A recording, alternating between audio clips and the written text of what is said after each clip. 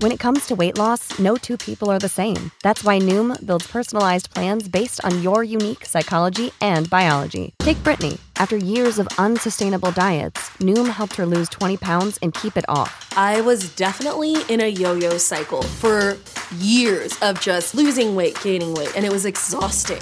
And Stephanie. She's a former D1 athlete who knew she couldn't out-train her diet, and she lost 38 pounds. My relationship to food before Noom was never consistent. And Evan, he can't stand salads, but he still lost 50 pounds with Noom. I never really was a salad guy. That's just not who I am. Even through the pickiness, Noom taught me that building better habits builds a healthier lifestyle. I'm not doing this to get to a number. I'm doing this to feel better. Get your personalized plan today at Noom.com. Real Noom users compensated to provide their story. In 4 weeks, the typical Noom user can expect to lose 1 to 2 pounds per week. Individual results may vary.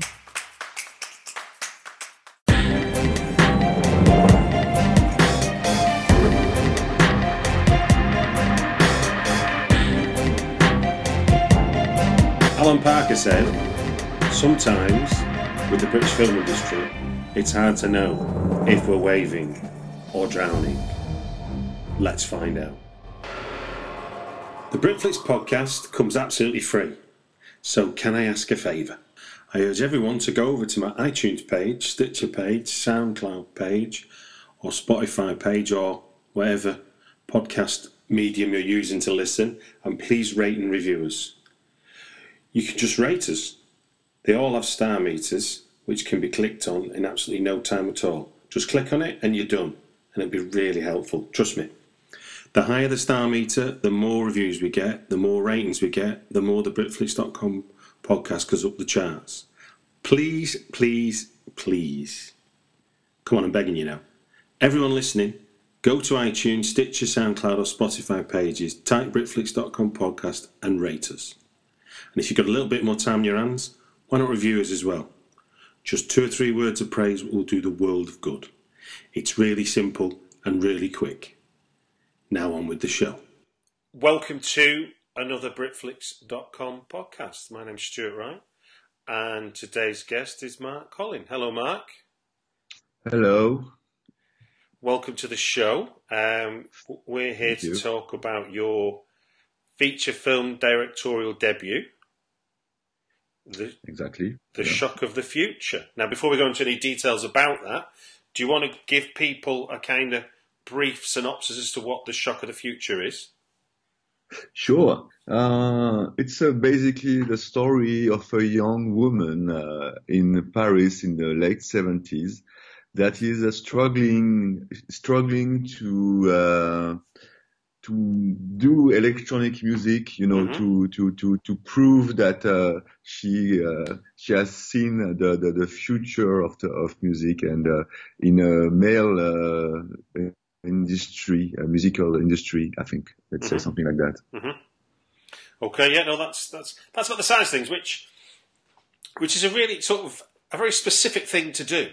I mean, it's not the most obvious place to situate a drama. So, given for you know, generally speaking, that's not a comment on the film. The film's amazing. So, from with that kind of idea in mind, and given you wrote and directed it, where for you did the idea for The Shock of the Future begin? You know, what was the kernel of the idea that started you off on the road that became this film? I think, it's like, I wanted to do a movie, you know, I've done a lot of, music, a lot of albums, and, I was, 5 years ago, I think I thought now is the time to make a movie. But, you know, when you are saying that, you say, okay, but what kind of movie? And, what should I say? What do I have to say? You know. So finally, I thought I have to say something about music because this is my world, and that's maybe the place I can go into to talk about the musical world, the music process, and then I had two ideas.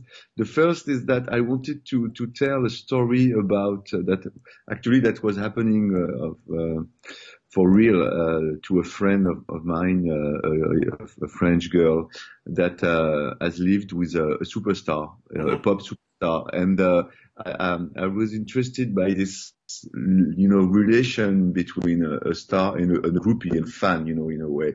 So that was the starting point. And then I saw this movie from Jim Jarmusch, Only Lovers Left Alive. Right. And I loved it, and had the opportunity to do music for it, because I've produced the song of Yasmin Hamdan that we can see at the end. She's singing at the end of the movie, in a beautiful sequence. So all of this to say that I saw this movie twice or maybe 3 times, because I went to the avant-premiere and all that stuff. Actually, I went to the avant-premiere in London, I think. Oh. Well, anyway, and then there's in this movie there are a beautiful sequence where you can see the main character playing music in his own studio. And it's very like vintage fetishism, about the guitars, all the rock and roll thing with the drums, the tape recorder, the amp, and I think I loved it, it's really like what we want to see on the screen as a musician. But I thought it's always about rock. It's always about guitars. It's always or jazz, about these musicians that are playing. And I never saw something like that on synthesizers, on electronic music. and I loved I think there's really something to film about the way to do music with an old synthesizer, this kind of monster that we had in the 70s. So these two ideas lead that I thought, okay, I will write something about a girl and a superstar of electronic music in the 70s, someone like Jean-Michel Jarre. Yeah. And then finally I've changed, and I thought it's much better if it's a woman than a man.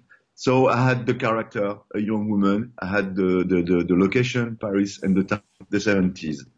And then I thought, okay, let's write something about a woman that is trying to do electronic music in the 70s in Paris, and that's it. And I think I wrote the script like in, I don't know, 1 month or something. But I have to tell that I have never written a script before, so it was like let's do it, no really tricks or anything. I just wrote something, and then after, completely with a big naivety, somehow I went to see some producers in Paris. Yeah. And just ask them, what do you think of it? I get this subject, and some of them said, yeah, it's nice, but it's not for us, Some others said, yeah, it's really too niche, it's really too underground. That's the subject. And finally, one woman, Gaëlle Ruffier, said, okay, I love it. I want to do it. That was the starting point of all this adventure. Cool. Now, what's interesting in some senses is obviously this 1978 sort of period that you set it in is, which I didn't know until I watched the film, is a big moment for electronic music, isn't it? This one piece of equipment that Anna gets for a day came out in that year and changed electronic music forever, I suppose, didn't it?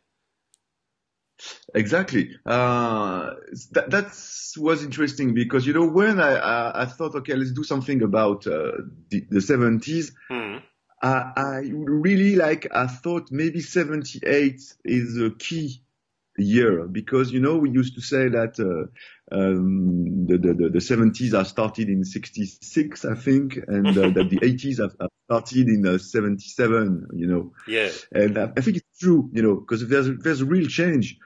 You can have all these bands like Kraftwerk, and at the same time, Jefferson Airplane, or I don't know, Barclay James Harvest. I mean, really like hippies, really two worlds that are completely different. One from the past and one from the future. And it's true that I was really interested in electronic music, and how people, made it at that time, because we have to think that it was kind of difficult because all these machines were really, really expensive. So to get some of this machine, it was really like something you really have to be into it, and it was very difficult as well to program, So, and it's true that because I did some research, and I tried to find in Paris some people that have done electronic music at that time or before. And what has happened is that they all told me that, in a way, all this music with synthesizer was without rhythm, because they hadn't a possibility to synchronize the sequencer that actually were existing, the sequencer of the synthesizer and a drum machine. It wasn't really possible. Jean-Michel Jarre somehow did something like that in Oxygen, but really like not. It wasn't synchronized. It was just playing manually the synths, and after it was like playing the beatbox, the mini pops Korgs 7, just like that, he was like just launching the pattern and stop and launching again in kind of rhythm. So it's really completely like you can't really do like dance music like that, I think. So all the people told me the same thing, that we were just doing electronic music with synths but without rhythm. So it's kind of ambient thing somehow, with like all this sci-fi effect or ambient, like Tangerine Dream, something like that. Yeah. So then when there was this, because the other possibility was to have a drummer, a real drummer, to play on the sequence. But that was very difficult to find a drummer at that time that could play, on the click. Because the drummer wasn't used to do that. They was supposed to be the band, So it was very difficult. Maybe especially in Paris, I don't know. But finally, there was this beatbox that has arrived called the CR78 Roland. Beautiful little box. And you had this possibility to synchronize it with your sequencer. So everything was possible from that time. And that's the key point in my movie.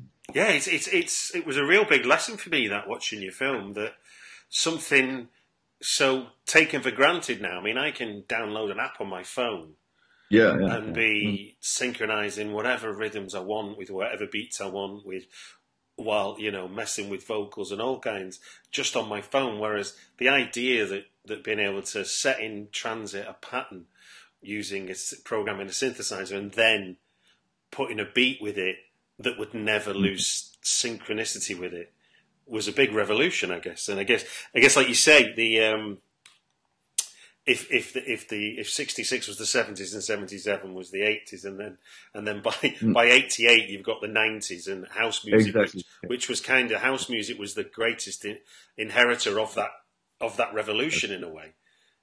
Yeah, absolutely. By 10 years later, and it's sort of it's filling warehouses, music made that way. Amazing. So it's a period piece. So from a production point of view, what were some of the challenges for recreating Paris 1978 for you? But that was really. What I didn't say about the script is that I wrote the script knowing that probably I will never find a lot of money to do it. So it was better to write something very, very easy to do, and it was my first movie, so I didn't want to, to imagine like complicated things. So I thought, okay, let's just write something like what we call in French, huis clos, it's like only in one room somehow. They call it a chamber piece in England. Maybe, chamber piece. And let's have only a timeline like a day, So you have this, like, it's like what you can find in the old theater thing, It's like, you have one timeline, the day, and one location. So you have to put everything inside this. And it's much easier, I think, after. So when I've thought about recreating this Paris in the 70s, Of course, I had little souvenir because I was 10 years old in 78 exactly. So I was little, but I have some souvenirs. Yeah. And after I had a good opportunity because in this world of old synthesizers, there's a lot of people that are collecting the synthesizer, all these machines, and and it's a small world. So you pass the numbers, say, okay, you should see this guy because he had a system mood, all this kind of thing, like cars, something like that. Yeah. All computer, all this kind of thing. So I went to see this guy. I didn't know François Marco actually. He had a big apartment in Paris, and he had this amazing collection of gears, of vintage things, guitars, a lot of synthesizer, really priceless thing. And actually his apartment, it was really like in the 70s because he had all these posters of Tangerine Dream, all these things, because he's as well collectioning as well all the lamp, all the furniture of the 70s. So I thought, okay, it's good. Maybe I can rent to him the synthesizer, because I got a collection myself, but not that big. Right. So, and then after we started to do some research for the location, and it was difficult because it was difficult to find, the room. Without having to do everything, like repainting the wall, renting the furniture, all that stuff. So finally I said, but come on, there's this guy, he's living in exactly where my script is, so let's just ask him.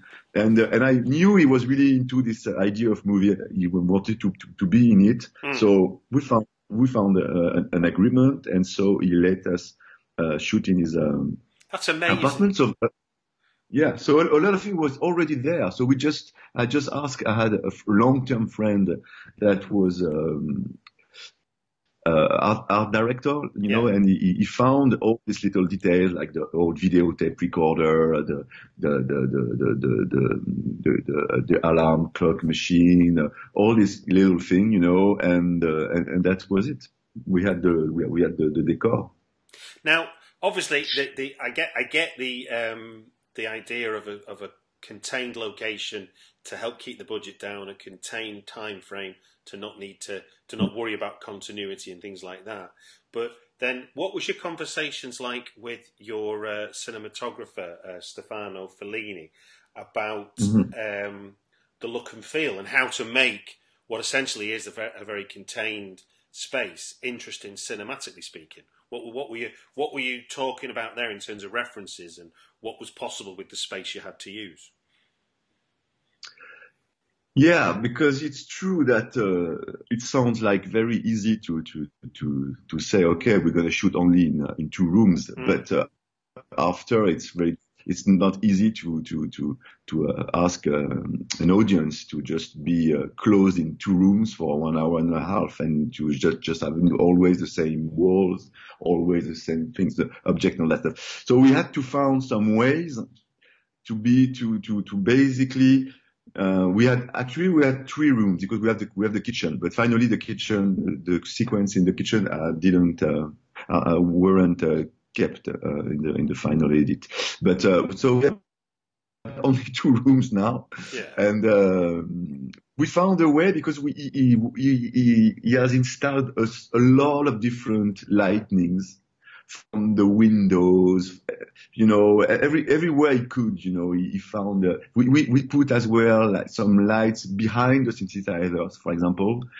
So in a way, we didn't play with the natural light, it was always artificial lights, like in a studio, so we could shoot not depending on the weather and on the light of the day. So we could shoot like at midnight, because we have recreated with the lights outside the window, the light of the sequence. So And with some curtains and some filter, orange thing, all that stuff, we could create something, a mood. And that's what I wanted to have. And that's why I asked him. I said, I want a mood, and I want something like, of course, related to the 70s and all to this, 16 millimeters camera film, super 16, this kind of thing, to have this grain of kind of low-fi films, like some people have done that in the 70s, with only a 16 millimeters camera. Yeah. So I wanted that, and in color, because of course, at one point I thought, what about black and white? But I thought black and white is maybe too bad, because it's like really like the kind of nouvelle vague movie, reference, So I thought maybe it's a bit too easy. So let's keep the color, and let's keep this orange, because for example, the IRP I got this machine, it's beautiful because it's really like, the color of this age is like orange and black, and it's beautiful, you get this red, this black, and all these buttons with these knobs with colors. So I wanted to keep that. Yeah, because the beautiful thing about the vintage equipment is what you don't see in the 21st century with any kind of sort of musical equipment, is the wooden cases, and obviously against the black silver knobs and red lights, you've got these beautiful wooden cases, which I guess were to do with their lack of their ability to absorb sound and not reverberate or anything. I guess was the choice for wood, wasn't it? Been in the day, or was it just manufacturing was wood? You could manufacture wood much easier than we can now manufacture plastics and metals. Probably. I mean, it was everything was done with wood at that time. I mean, even the vinyl, platinum record player, it was always the tape recorder was always with wood. So I think it was my current model is Mark. my current record player. My current record player is a wooden deck. Voilà. So you see. Now, the actor carrying most of the film, because I think she's on camera for the entire film, is Alma Jodorowsky, and she plays the main character of Anna. So first off, where did you find Alma in terms of casting the film? Was she always your choice, or was she someone you auditioned to play the part, having seen other people? No, it's I thought about someone like young, I thought about an age, and then I'm really sensitive about the signs sometimes that you can get from life. You can say something like that. And I had a friend, actually, a keyboard player, that was playing with Alma, because Alma got a band at that time called Burning Peacocks, and she was doing some concerts. And he always told me, I will come with Alma. And I knew Alma because, strangely, maybe 10 years before, she was very young, maybe 10 years before, I'd done a music for a commercial, and she was in it. A kind of fashion thing, I don't remember, Okay. And so, of course, I saw her, and I've noticed her, Alma Jodorowsky, the granddaughter of the famous Jodorowsky, and she was beautiful and very glamorous. So I've noticed her and her name. And to be honest, I didn't see any movies that she has played on after. But with this guy that was playing with her, and finally, I thought of her. I said, "Oh yeah, Alma, that's the same girl, And I thought that maybe she's exactly the character, So without really meeting her, I don't think I met her. I just finally asked her email to my friend, and I sent her my script, saying, because I knew that through my friend she will have it, Yeah.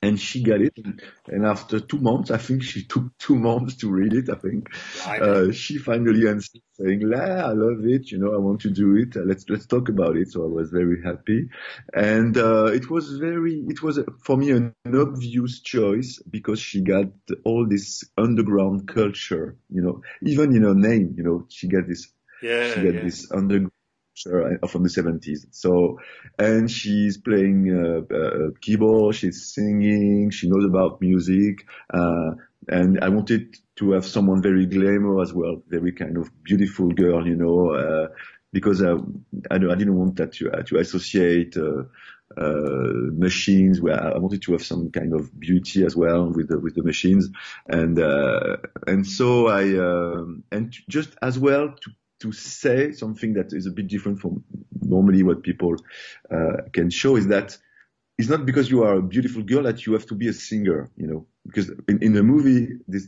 Alma, the character Anna, she's not a singer. She's an electronic producer, you know, and of course she has to face that everybody's telling her, why you are not a singer, you know, because you're beautiful, you should be a singer. Why are you just doing music? You know, that's a thing for men, you know, to be behind, you know, and do the things. So I wanted to say, no, she can be beautiful and she can as well be a producer, you know. So that was one of the ideas of the movie as well. And as she's behind the machine, she can as well worked with some other girls, like the visit of Clara, the singer, and Corinne, you know. So it was a kind of thing with feminine thing as well, you know, so like a female together that are creating music. And I like the idea, especially in the 70s, that I think it wasn't that often that this kind of thing can happen. So we didn't do any test or anything, casting, you know. We just say, okay, let's go, let's do it,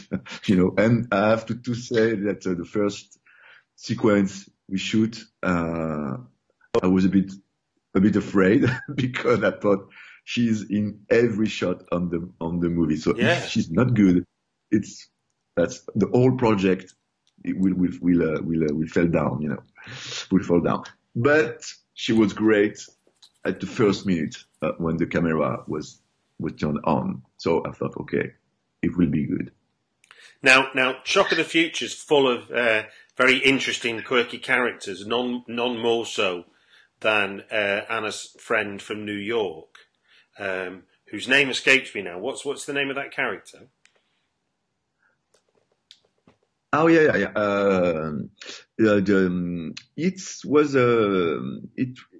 First in the script. Yeah. It was a young guy, a young DJ, a young British guy. Right. That's what I wrote actually. And then when I talked with Alma, we said, who can play this character? And she told me, but I got an idea. He's not really young, but I think he can be great. He's American. His name is Geoffrey Carey, and I think he can do something good.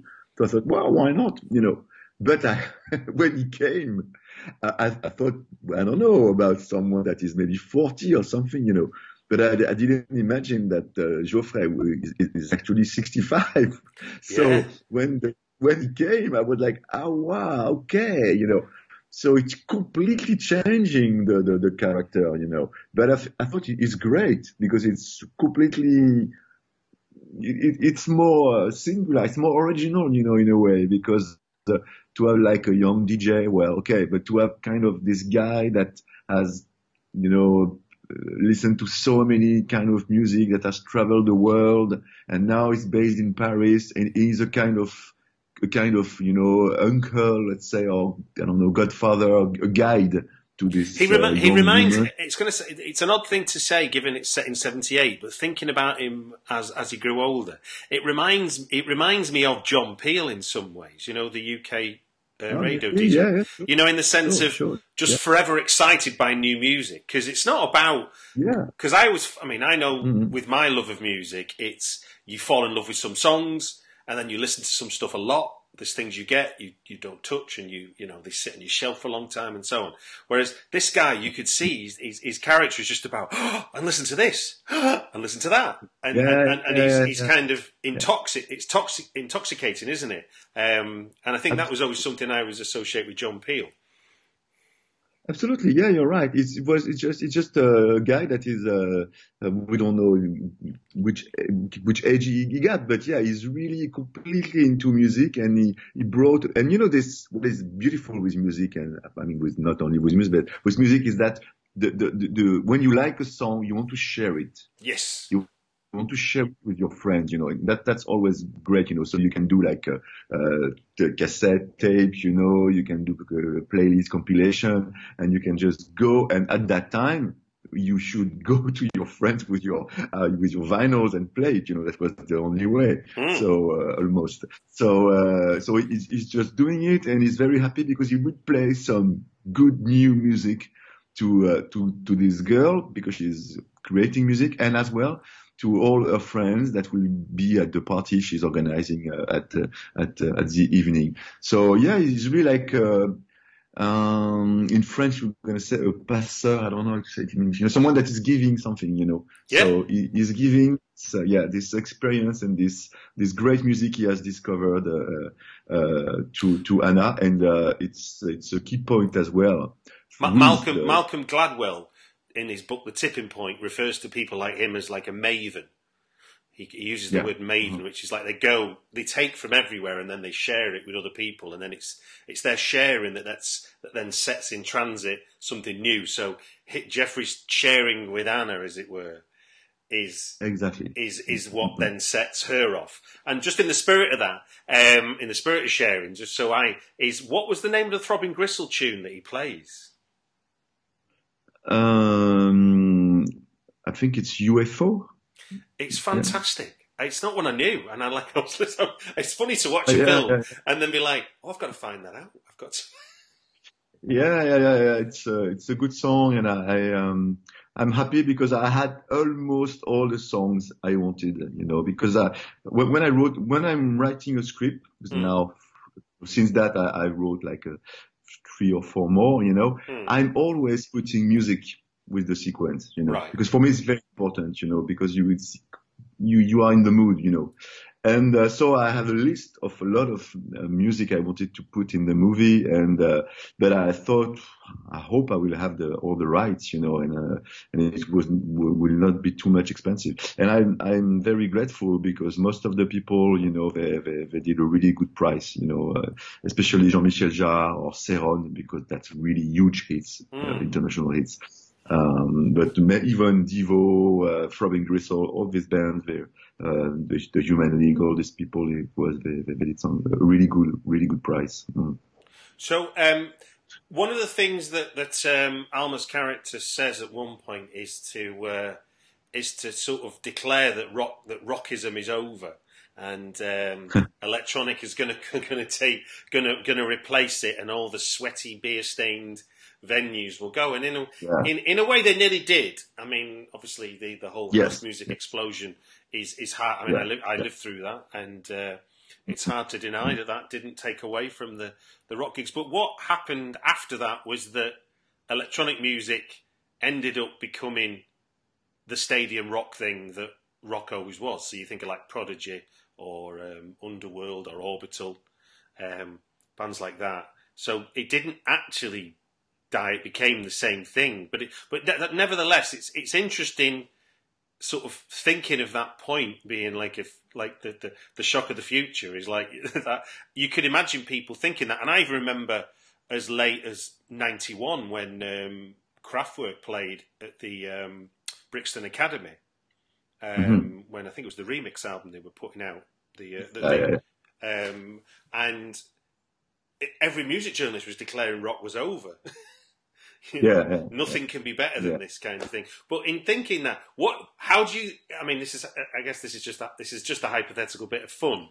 But what do you think Anna would think now if as she's aged now? She'll be in her 60s, looking at the present state of music and thinking, where did electronica go?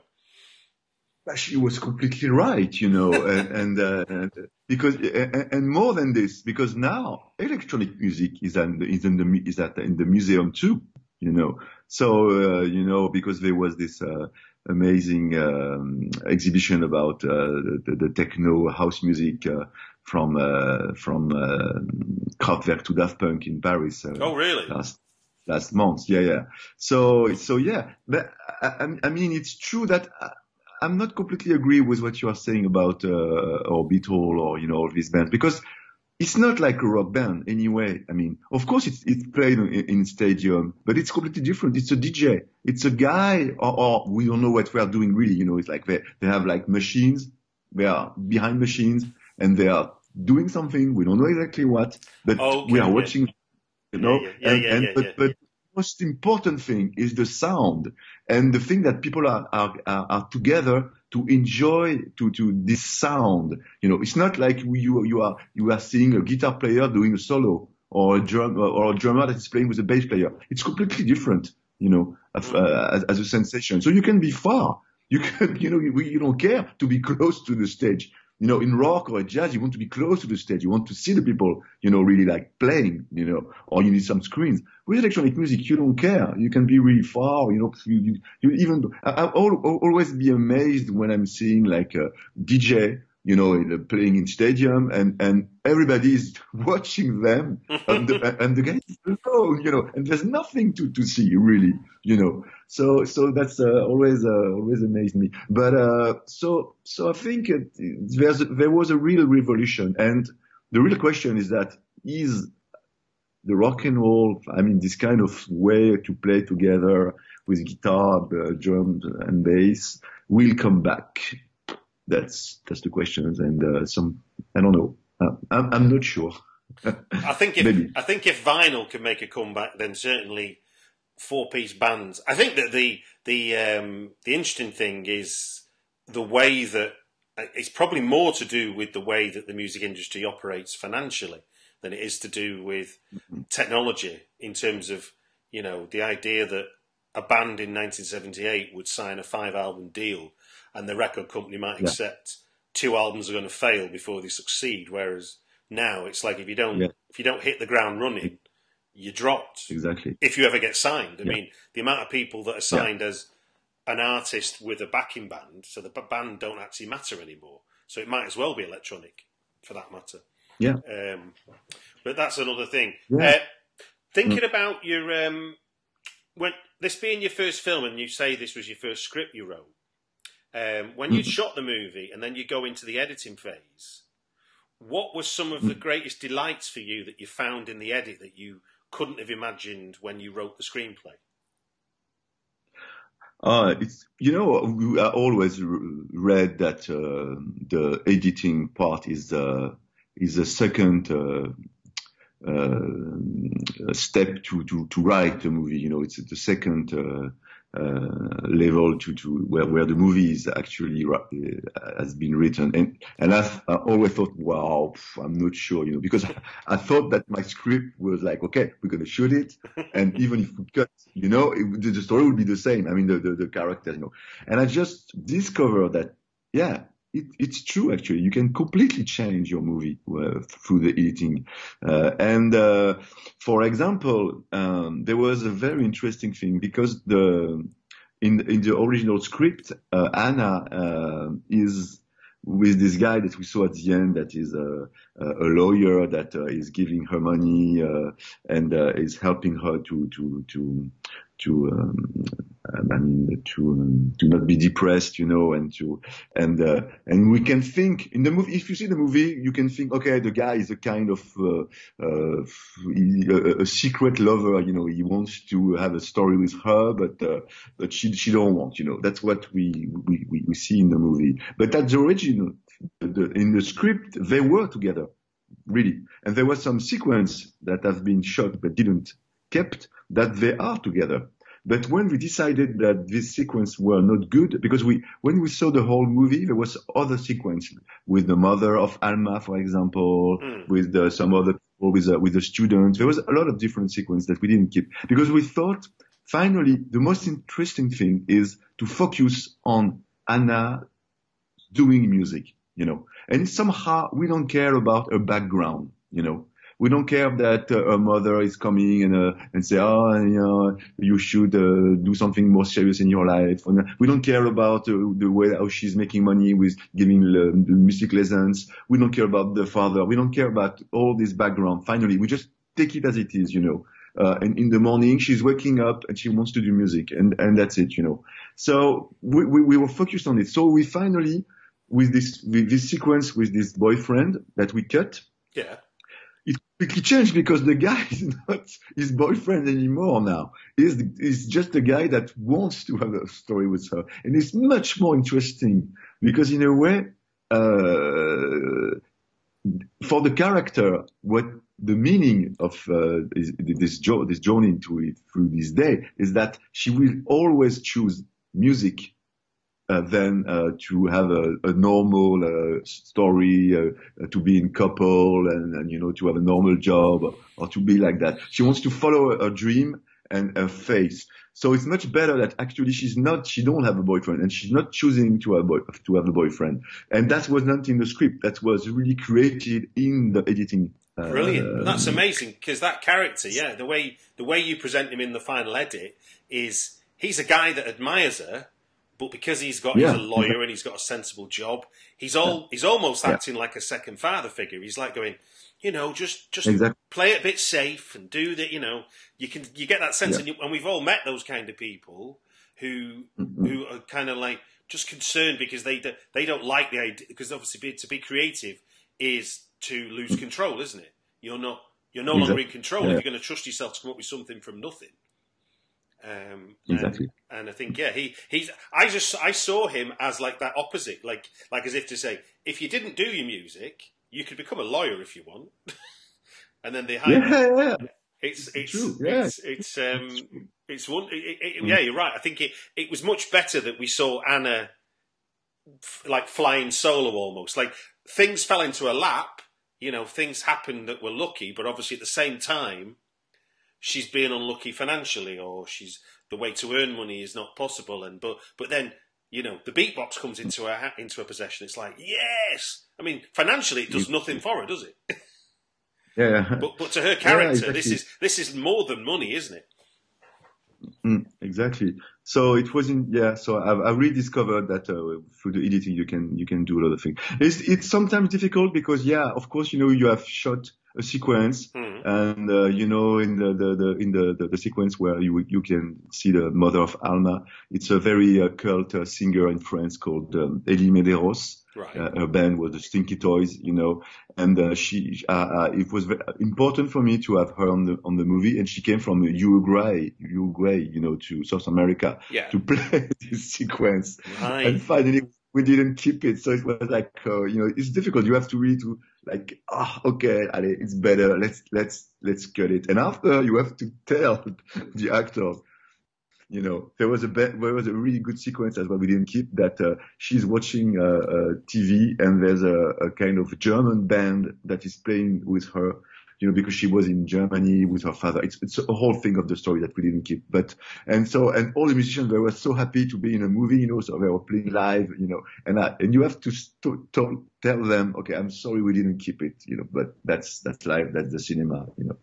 One of the things at the end of the movie, some text appears at the end to tell us that, in a sense, Shock of the Future is dedicated to all the female pioneers of electronic music that have been and gone and continue to make music to this day.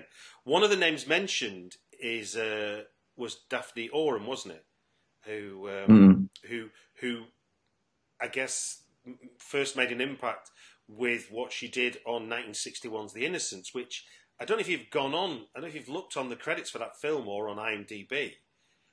It says that it says that she's on, even though she's the person that does the electronic music on it, and that film is known for being one of those early moments where electronic music features in movies and in a horror film at that, and yet she's uncredited for the work she did. Well, incredible, huh? Isn't it? Yeah. But that was a difficult time, I think, and that's why I wanted to dedicate it. it's a bit pretentious in a way because I mean, and I'm not the movie is not only about this, it as well, really focus on this electronic sound with the beatbox and a revolution in music. So it's not only about the struggle of women that made electronic music. It's one of the subjects, but it's true that when I prepared the movie, I watched and read everything I could about all these women. Some of them you can see a lot of things. I was very influenced by the little footage you can see of and interviews you can see of Laurie Spiegel actually in America in the 70s. Her style really influenced me for the character of Alma, and as well to choose Alma Alma Jodorowsky for the role.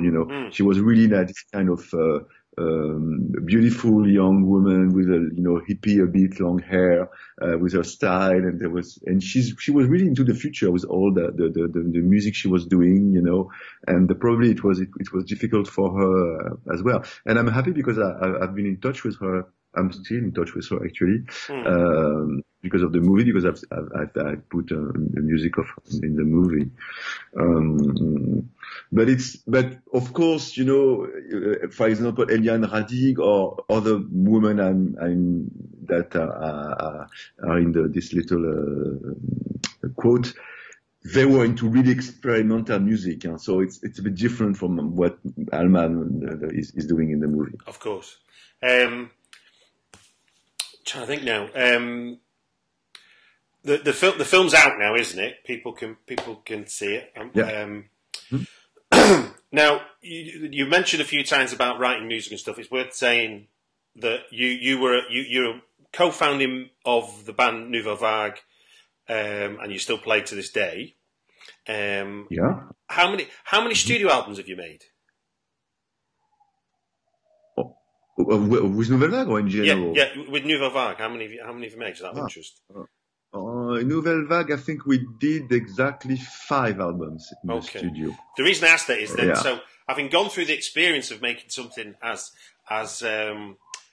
difficult as an album with a band, how does making a feature film compare to making an album?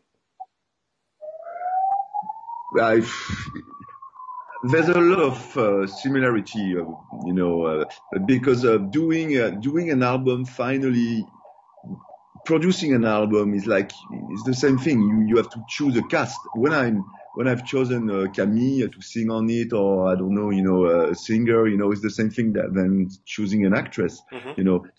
Choosing the sound engineer is like choosing the DOP. It's like, so there are a lot of points that are similar, and in a way, when you are, I had this idea to do Nouvelle Vague, project like covering the post-punk songs into bossa nova. So it's the same thing. You have this idea, and you have to see some people and to convince them that it's a good idea. Most of the people I saw in Paris told me, "Wow, no, we don't think it's a good idea." Actually, So you have to fight. And actually, I've signed it in England because I found a label in England, Peace Frog, that told me, "Wow, it's great. We want to do it, really." And I thought, "Wow, finally!" Voilà. So, and in the movie, it's the same thing. You have a subject, you have an idea. I want to do a movie about a woman that is doing electronic music in the 70s. A lot of people will tell you, "Wow, why?" I mean, it's not a comedy. It's not a film noir. It's not science fiction. I don't know. What is this kind of movie? We don't know. So you have to convince and to have to try to make it happen. The really different thing is that because as well, I've got a label and I did like 20 years of experience to do music. Is that when I'm deciding to do an album, I don't need anybody. I mean, I can go in the studio. That's how actually I'm doing. I can just go into my studio next week and I can release it 3 months after. It's really easy, Then to do a movie, it's much more money. So you have to it's a much slower process. But it's very similar. Got you. Well, look, it just gives me to say thank you very much for giving us your time on the Britflix podcast. Thank you. It was a good pleasure. The Britflicks podcast is provided absolutely free.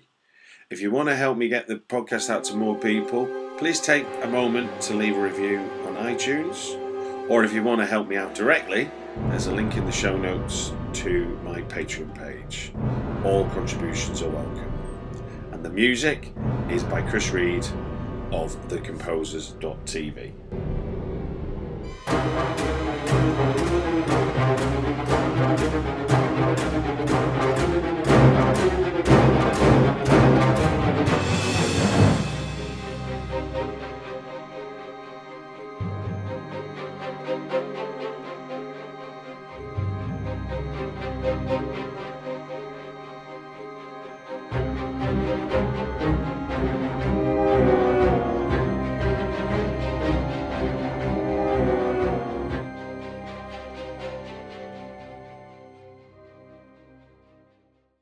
You know how to book flights and hotels. All you're missing is a tool to plan the travel experiences you'll have once you arrive. That's why you need Viator. Book guided tours, excursions, and more in one place. There are over 300,000 travel experiences to choose from, so you can find something for everyone. And Viator offers free cancellation and 24/7 customer support for worry-free travel. Download the Viator app now and use code Viator10 for 10% off your first booking in the app. Find travel experiences for you. Do more with Viator.